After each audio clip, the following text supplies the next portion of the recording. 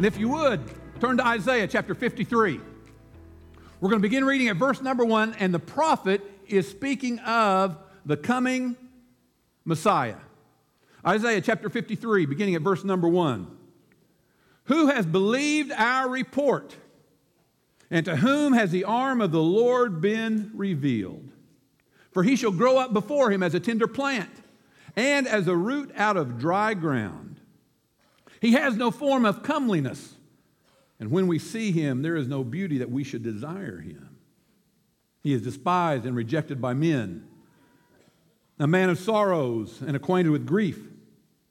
And we hid, as it were, our faces from him. He was despised, and we did not esteem him. Surely he has borne our griefs and carried our sorrows, yet we esteemed him stricken, smitten by God, and afflicted. So friends, if Jesus has borne your grief, why are you still carrying it? Whatever's on your heart today, whatever is weighing you down, the prophet Isaiah said, surely Jesus has borne our griefs and he carries our sorrows. And so that means that he is a good Savior. He's a good Savior. But I want you to notice the contrast in that scripture. It says, surely Jesus has borne our griefs and he's carried our sorrows, yet, which means in spite of how good he has been, we did esteem him smitten, we did esteem him stricken, not by the Roman soldier, but smitten by God and afflicted. It seems like Isaiah is almost asking the question, how could a Savior that is so good to bear our griefs and carry our sorrows, how could he end up smitten by God and afflicted? Well, we'll get back to that in a little bit. Have you ever thought about the power that symbols have in our society? Symbols carry messages that are subliminal. They let you know that this thing is exactly what you need. And so through symbols, we become aware of something without the need of speech or without any other evidence. What I mean by that is, the moment you see the Eiffel Tower, you know that you're not in Oklahoma City. The moment you see the Golden Arches, you know that you are not at Wendy's, having it your way. When you see the swoosh, you know you're not wearing Converse or Adidas. And so you see, symbolism brainwashes us so that when we see the icon, we expect that certain person, place, or thing.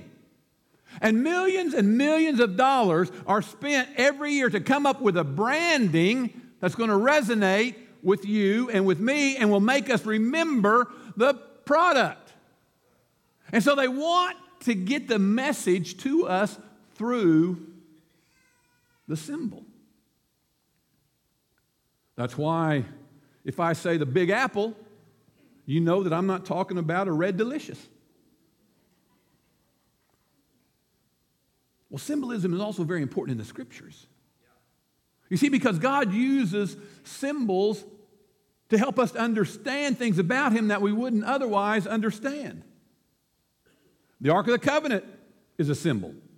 For the children of Israel, it represented the very presence of God. They went into battle carrying the Ark of the Covenant with a shout, with confidence, because they felt like that if they had the symbol, the Ark, they had the Lord on their side. But you have to understand, though, that the symbol is not what it represents. The symbol is not what it represents. Because if it is, eat the golden arches. See how that sets with your digestive system. If it is, draw a swoosh on your foot and try to dunk a basketball. It's not the swoosh, is it? See, there is a difference between the symbol and what the symbol represents. And so the symbolism is the image that conveys the thought of what we're thinking about. But when we get to the cross,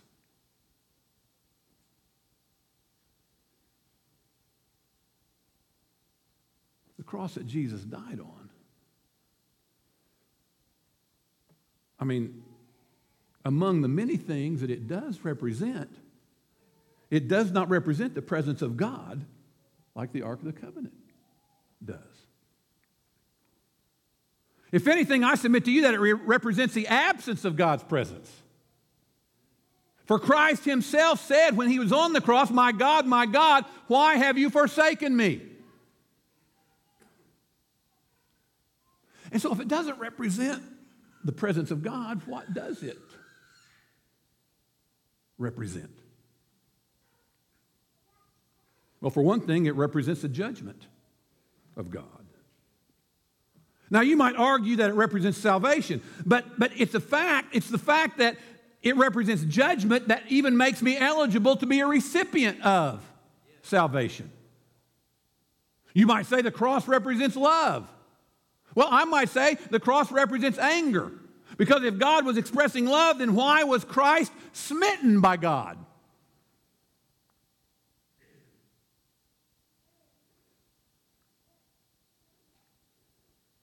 But you see, in both instances, we would both be right.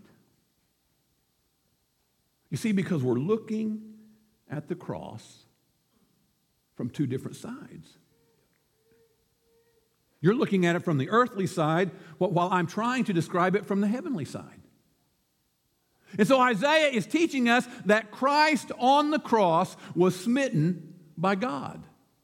That's what he says. But if God is love, how does that equate? And so what is it about this symbol that we are missing? Now, we understand that the blood was shed. We understand that we were redeemed. We understand that God so loved the world that he gave his only begotten Son. We understand that his blood, that it was the price for our redemption. And we understand that through it, he became our kinsman redeemer. And without it, there is no door whereby salvation is offered. We understand all of that. But what is it about the cross that we're missing?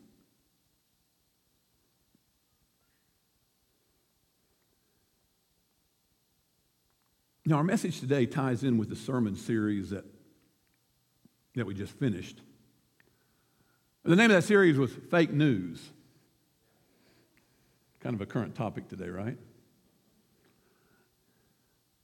Isn't it funny? The Mueller report. Whoever you listen to, I mean, it's a completely different report. It says completely different things to different people. Anyway, fake news, the myth of the devil. And the basis for those messages was Genesis chapter 3. And during that series, we explored the portal whereby sin first entered this world. And I think probably most of you are familiar with the story. Satan came in the form of a serpent to entice Eve to eat the fruit of the garden, of which God said in verse 3, "You shall not eat, lest you die."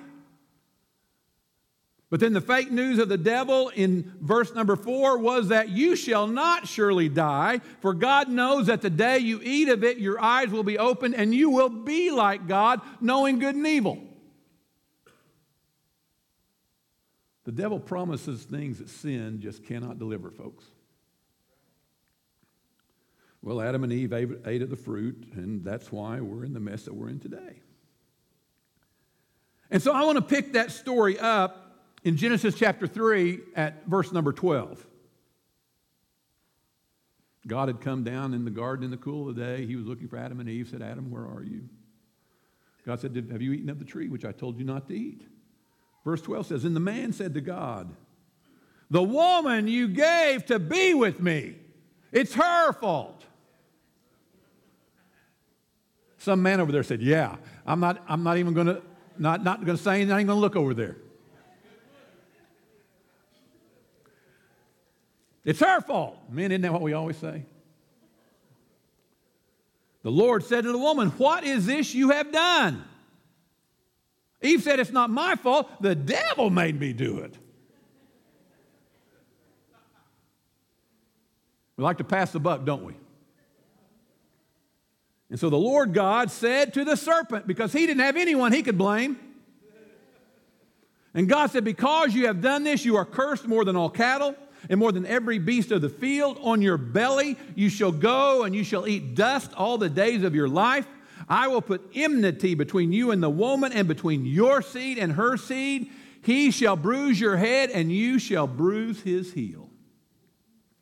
Now, what I want you to notice about that is that God starts out talking to the serpent, which after this scenario becomes a symbol of evil. But then he ends up addressing what the symbol represents. God says to the icon, to the snake, you're going to crawl on your belly and you're going to eat dust all of your life. And so he's dealing with the physical symbol. But then to what the symbol represented, to Satan, God said, I'm going to put open hostility between you and the seed of woman.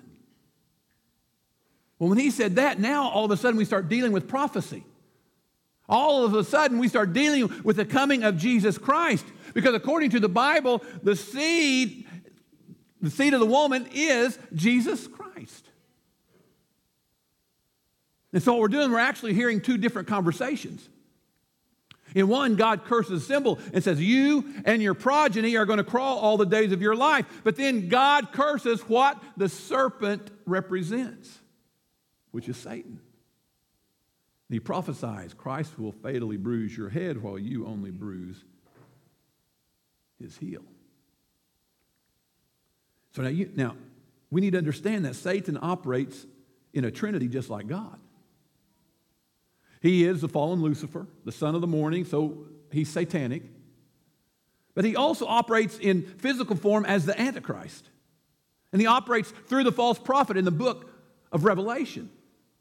And so when God cursed Satan in the garden, he cursed him from his origin to his destiny in every form he would take. And that's why all throughout history you will see Satan operating through different people trying to kill God's plan, because Satan hates the curse that was placed on him at that time, and he hates God's plan and tries to do what he can to keep it from coming to pass. And that's why Satan will always try to kill the seed of your promise before it ever reaches realization. When Christ was coming to earth, Satan knew it, and he operated through King Herod. And he sent out a death decree to kill every boy under 2 years of age. Why did he kill all the innocent kids? Because Satan does not mind who he destroys, as long as he is going to destroy the plan of God. And that is the same thing for your life. That's why Satan, he comes to steal, kill, and destroy. Because he wants to do away with everything that God has planned for you. And you see, all this was birthed from this one passage of Scripture in Genesis chapter 3 about the serpent, who after this passage then becomes a symbol of evil, of the treacherous demonic influence of Satan. Well, we see the serpent again when Moses has an encounter with God. In Exodus chapter 4, beginning at verse 3, God told Moses, cast your rod down. And when he did, it turned into a snake. And the Bible says that when he did that, Moses ran. Because even in Moses' day, generations later, the serpent was still a symbol of evil. And it's not that Moses was scared of snakes, but he knew that the snake represented evil, and he didn't want to have anything to do with evil. Well, then God told Moses, pick it up by the tail. And when he did, it turned back into a stick. There will always be a correlation a connection between a stick and a serpent. And it goes all the way back to Genesis chapter 3, where we see this entire conflict between the seed of the woman, Jesus, who would die on the stick, and Satan, who was represented by the snake. So throughout the Bible, we see the symbolism of the stick and the snake, with the snake being the symbol of evil. So everything's rolling along just fine until all of a sudden one day we get to John chapter 3. John chapter 3, verse 14, we find Jesus making a parallel about himself and the serpent who represents evil. Jesus said, "And as Moses lifted up the serpent in the wilderness, even so must the Son of Man be lifted up." Wow. I mean, what in the world happened with Moses in the wilderness that became a symbol of what happened with Christ? Well, I'm glad you asked. Let's go to Numbers chapter 21. Now, the children of Israel, they're going through the wilderness. And it's hot, they're hungry, air conditioners broke, cars having trouble. And so they start complaining against their leader Moses. And the Bible says they started complaining against God. Now, I understand if you want to complain against me. I deserve it. You know the serpent I was talking about? Sometimes he dresses in white.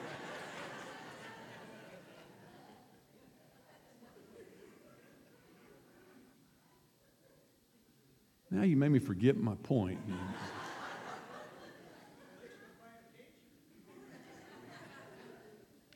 Well, I appreciate that. It's fine to complain against me, but hey, don't complain against God. God is not the guy that you need to disrespect. Because verse 6 says of Numbers 21, "So God sent fiery serpents among the people, and many people of Israel died." I wonder how many people would repent if all of a sudden snakes started slithering through this auditorium. You think we might have revival? We'd probably have a stampede, is what we'd have. Well, as you can imagine, the people repented, and Moses prayed to the Lord on their behalf. And so in verse number 8 of Numbers 21, God instructs Moses to take some bronze and make it into the shape of a serpent. And when the bronze looked like the thing that bit the people, when it looked like a serpent, God said to lift it up on a stick and the people would live. Isn't that interesting? Okay, but now notice, in order to make the bronze look like the thing that had bit them, they had to beat the bronze. You see, if they didn't beat the bronze wouldn't change its form and turn into the thing that was biting the people. And so you see, the beating of the bronze is a picture of the judgment of God, which took Jesus and smitten him and formed him into the thing that bit mankind. Are you with me? It's interesting that Jesus didn't die on the whipping post. History says that he was beaten bad enough that any other person would have died during that scourging. But you see, if Jesus had died on the whipping post, then he wouldn't have been lifted up. And if he had not been lifted up, then we would have not been delivered. And so Jesus resisted death. Jesus held back death. I mean, it was a terrible, horrific situation and experience. They pulled the beard out of his face. They punched him. They beat him. They mocked him. They spit upon him.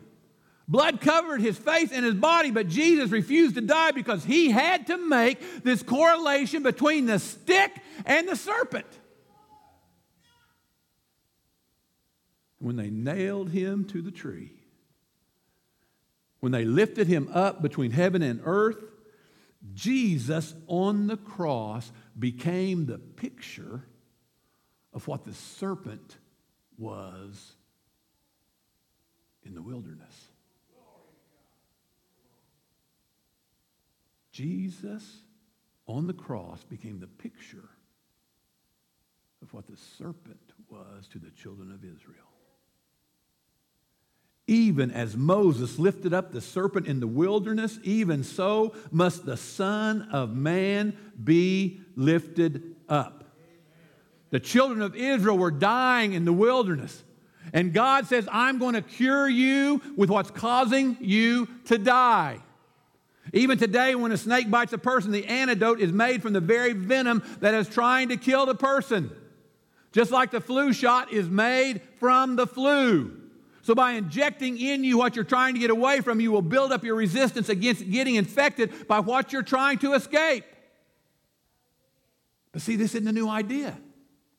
For when the Israelites were bitten by the serpents, God said, I'm going to heal you with what is killing you.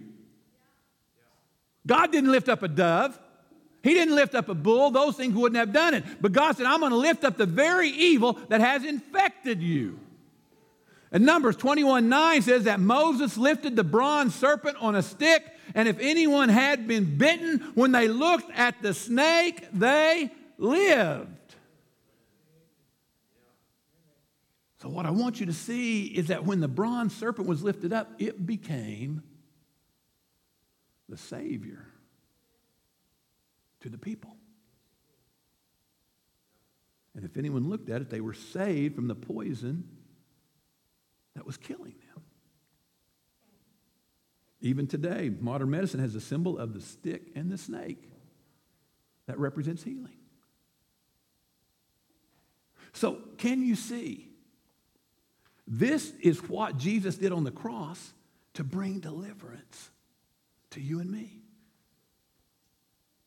And that's why you don't have to tell me what bit you. That's why you don't have to tell me what's wrong with you.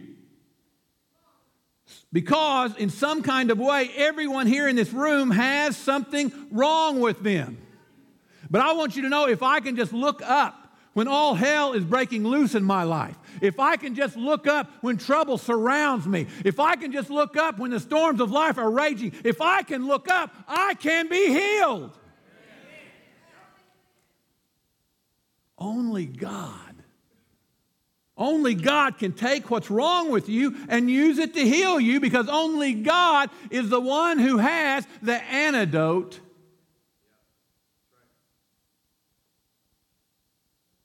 to your sin. For the children of Israel, when the serpent was lifted up, it transitioned and became their Savior. And while the snake was biting them on the ankle, they were looking up at a snake on a stick. And the snake they were looking up at was healing them from the snake that was killing them. So with this same correlation, when Jesus was lifted up on that cross, he saved us from the sin that was killing us. Now, if you don't see this correlation, you're never going to understand the cross. 2 Corinthians chapter 5, verse 21 says, he who knew no sin became sin for us, that we might become the righteousness of God in him. See, what he who knew no sin became sin, what that means is Christ became it without doing it.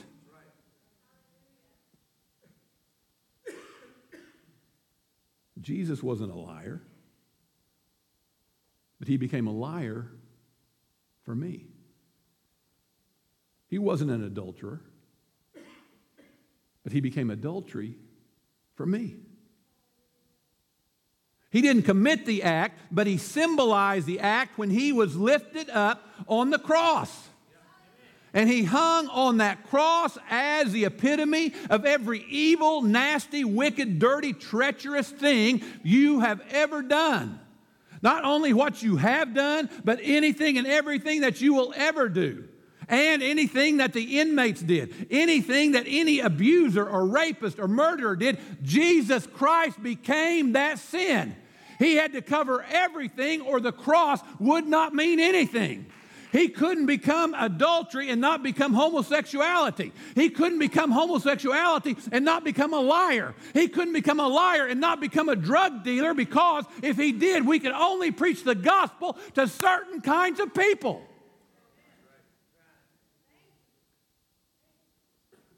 He became sin for me. See, we look up and we see a Savior who bore our grief and our sorrow. But God looked down from heaven and saw sin. You look up and you see righteousness. But God looks at the cross and he sees wickedness. The cross was so horrific that Jesus that he prayed 3 times, Father, if it be your will, let this bitter cup pass from me. Do you think Jesus was scared of death? No. He woke Lazarus up from the dead on the way to the cross. Do you think he was scared of the nails? No. He made the steel that the nails would be. He didn't say, Father, the cross is too much for me to bear, but he did say, my God, why have you forsaken me? Because from heaven's point of view, he became the symbol of every wicked, lustful, craving, devious, conniving, satanic, witchcraft, child molesting, raping, murdering, serial killing, mass suicide thing that would ever happen on this planet.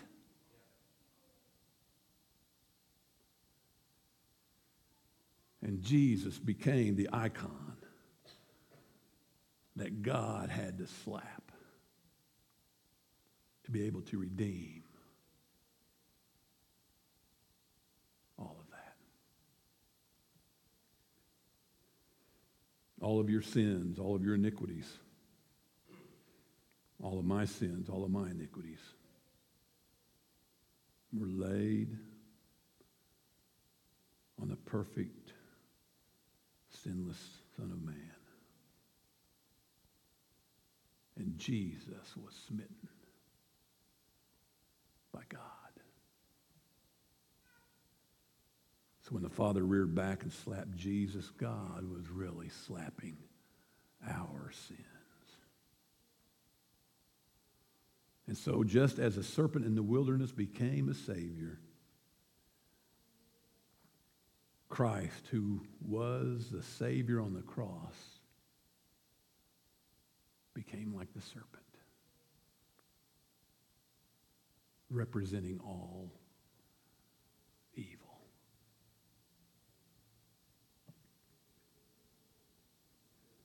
Jesus, who knew no sin, became sin, so that sinners, while they were bitten, could look up on him. And that's why Jesus said, if I be lifted up, I will draw all people unto me. In 1 Corinthians chapter 2, verse 8 says, if the princes of this world would have known what they were doing, they would have never crucified the Lord of glory. You see, because if they hadn't crucified Jesus, he would have never been lifted up. And if he hadn't been lifted up, Satan would have won. But because Jesus became every sin that has ever been committed, this gospel can be preached in the White House or in the crack house. It can be preached in the boardroom, or it can be preached in Burundi, Africa, because the same blood that was shed for every person.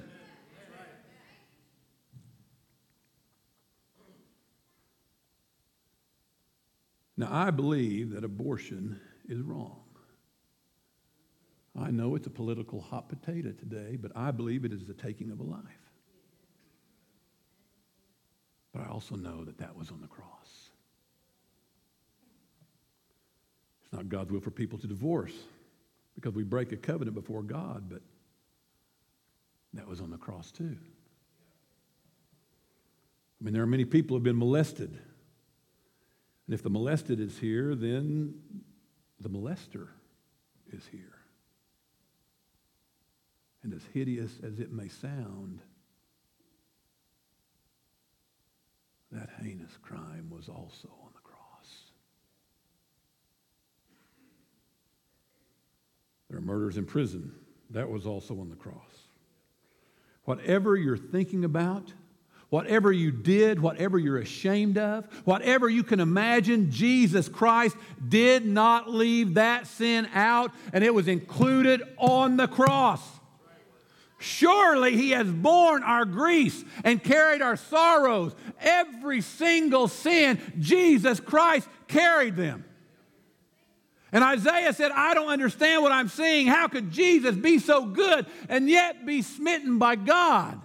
It's because, Isaiah, you're looking from the earth upwards, but God is looking from heaven down, and Jesus Christ died for us. And when they lifted Him up on the cross, the ground trembled, the sun hid its face. And I don't know why that happened, but maybe it's because there had never been so much sin, so much evil, so much wickedness in one place. But whatever the dynamic was, there was something that happened in the spirit realm where Jesus Christ, the very Son of God, was smitten by God.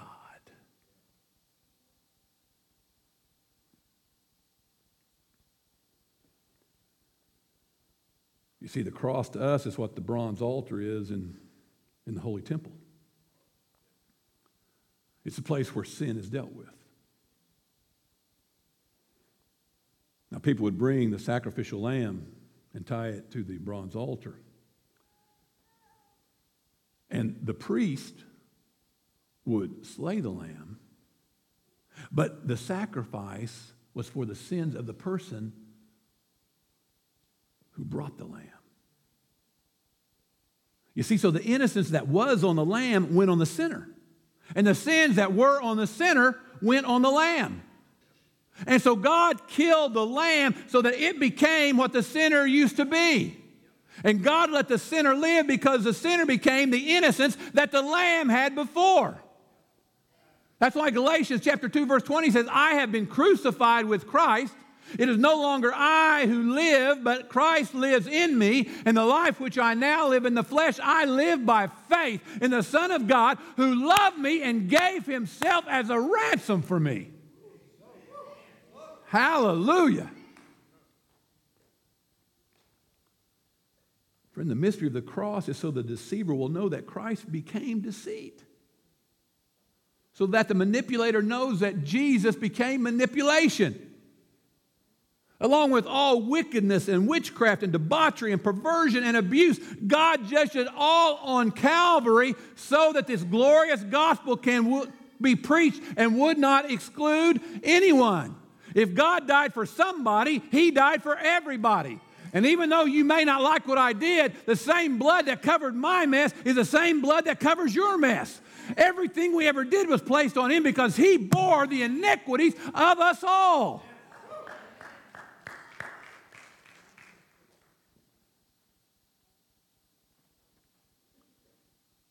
Now, we have an intelligent group of people here today. And inquiring minds want to know. And so you may be wondering what happened to the sins. Well, there are two animals that are used in the sin offering. One of them is the lamb, which we're familiar with, the sacrificial lamb. But one that we don't hear much about is introduced in us in Leviticus chapter 16, verse 10.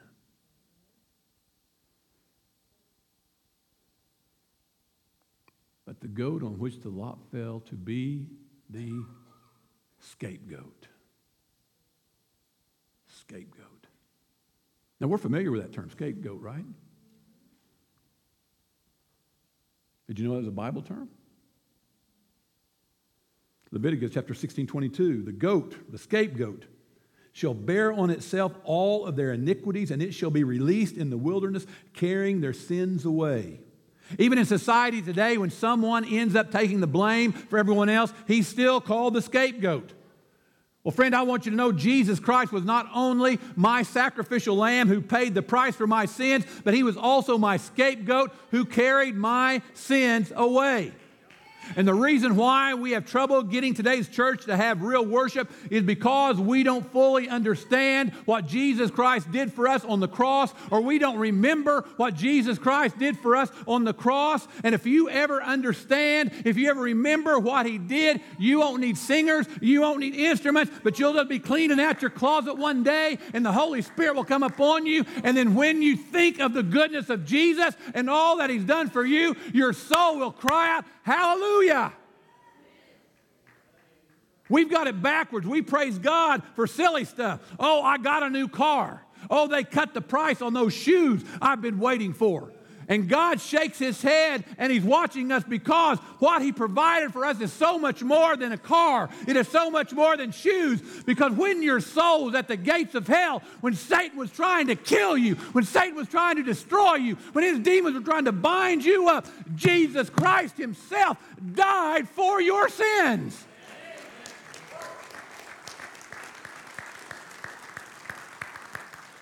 If you are going to praise God about anything, praise him about that. If you get excited about anything, you ought to get excited that Jesus Christ paid the price for your sins.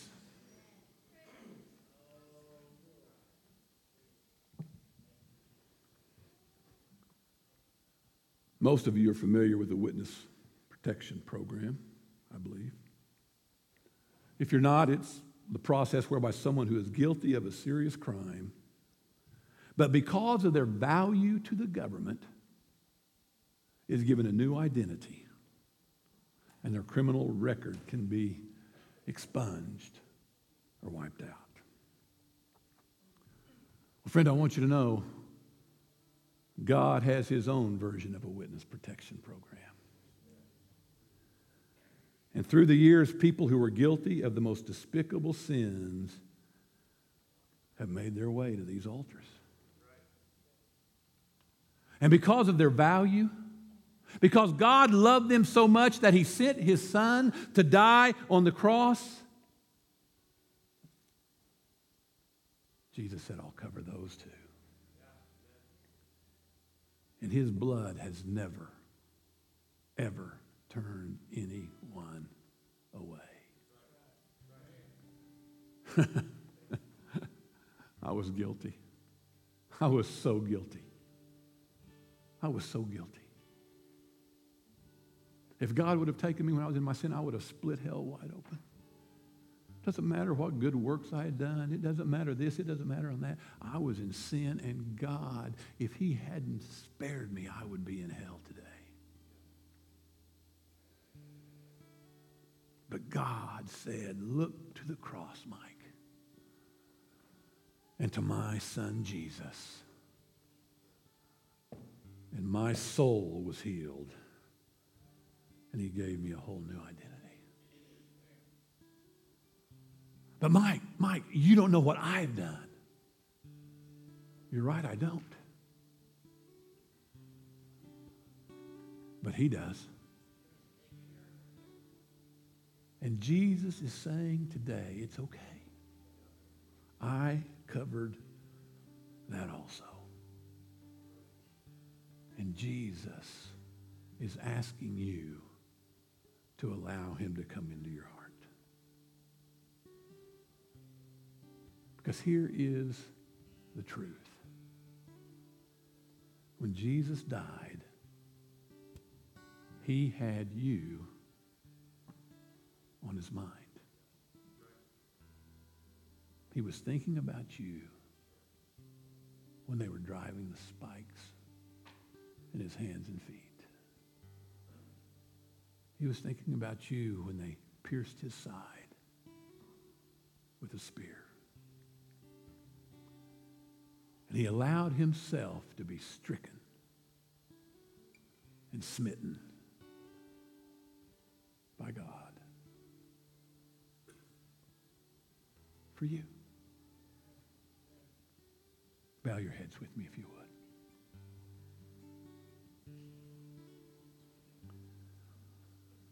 Jesus said, if I be lifted up, I'll draw men to me. And Jesus is drawing you today. With all your sin, with all your guilt, with all your shame, Jesus will be your scapegoat. He will place you in heaven's witness protection program, not only with a new identity, but also with your sinful record expunged. Behold the Lamb of God, who takes away the sins of you and me. I feel the presence of the Lord in this room. And He wants to save you. He wants to heal you. He wants to deliver you. And He wants to walk with you every second of your life. And so if you need to be forgiven of sin, if you know there's things in your life that are not pleasing to God, would you raise your hand? You need to have those things taken care of. Thank you. Thank you. Maybe you're here today and you used to walk with the Lord. He used to be the Lord of your life, but the cares of this world have come in and strangled that relationship. But you need to come back home to the Father today. Would you raise your hand? Thank you, yes. Yes, thank you. When we understand the cross, we understand what Jesus did for us.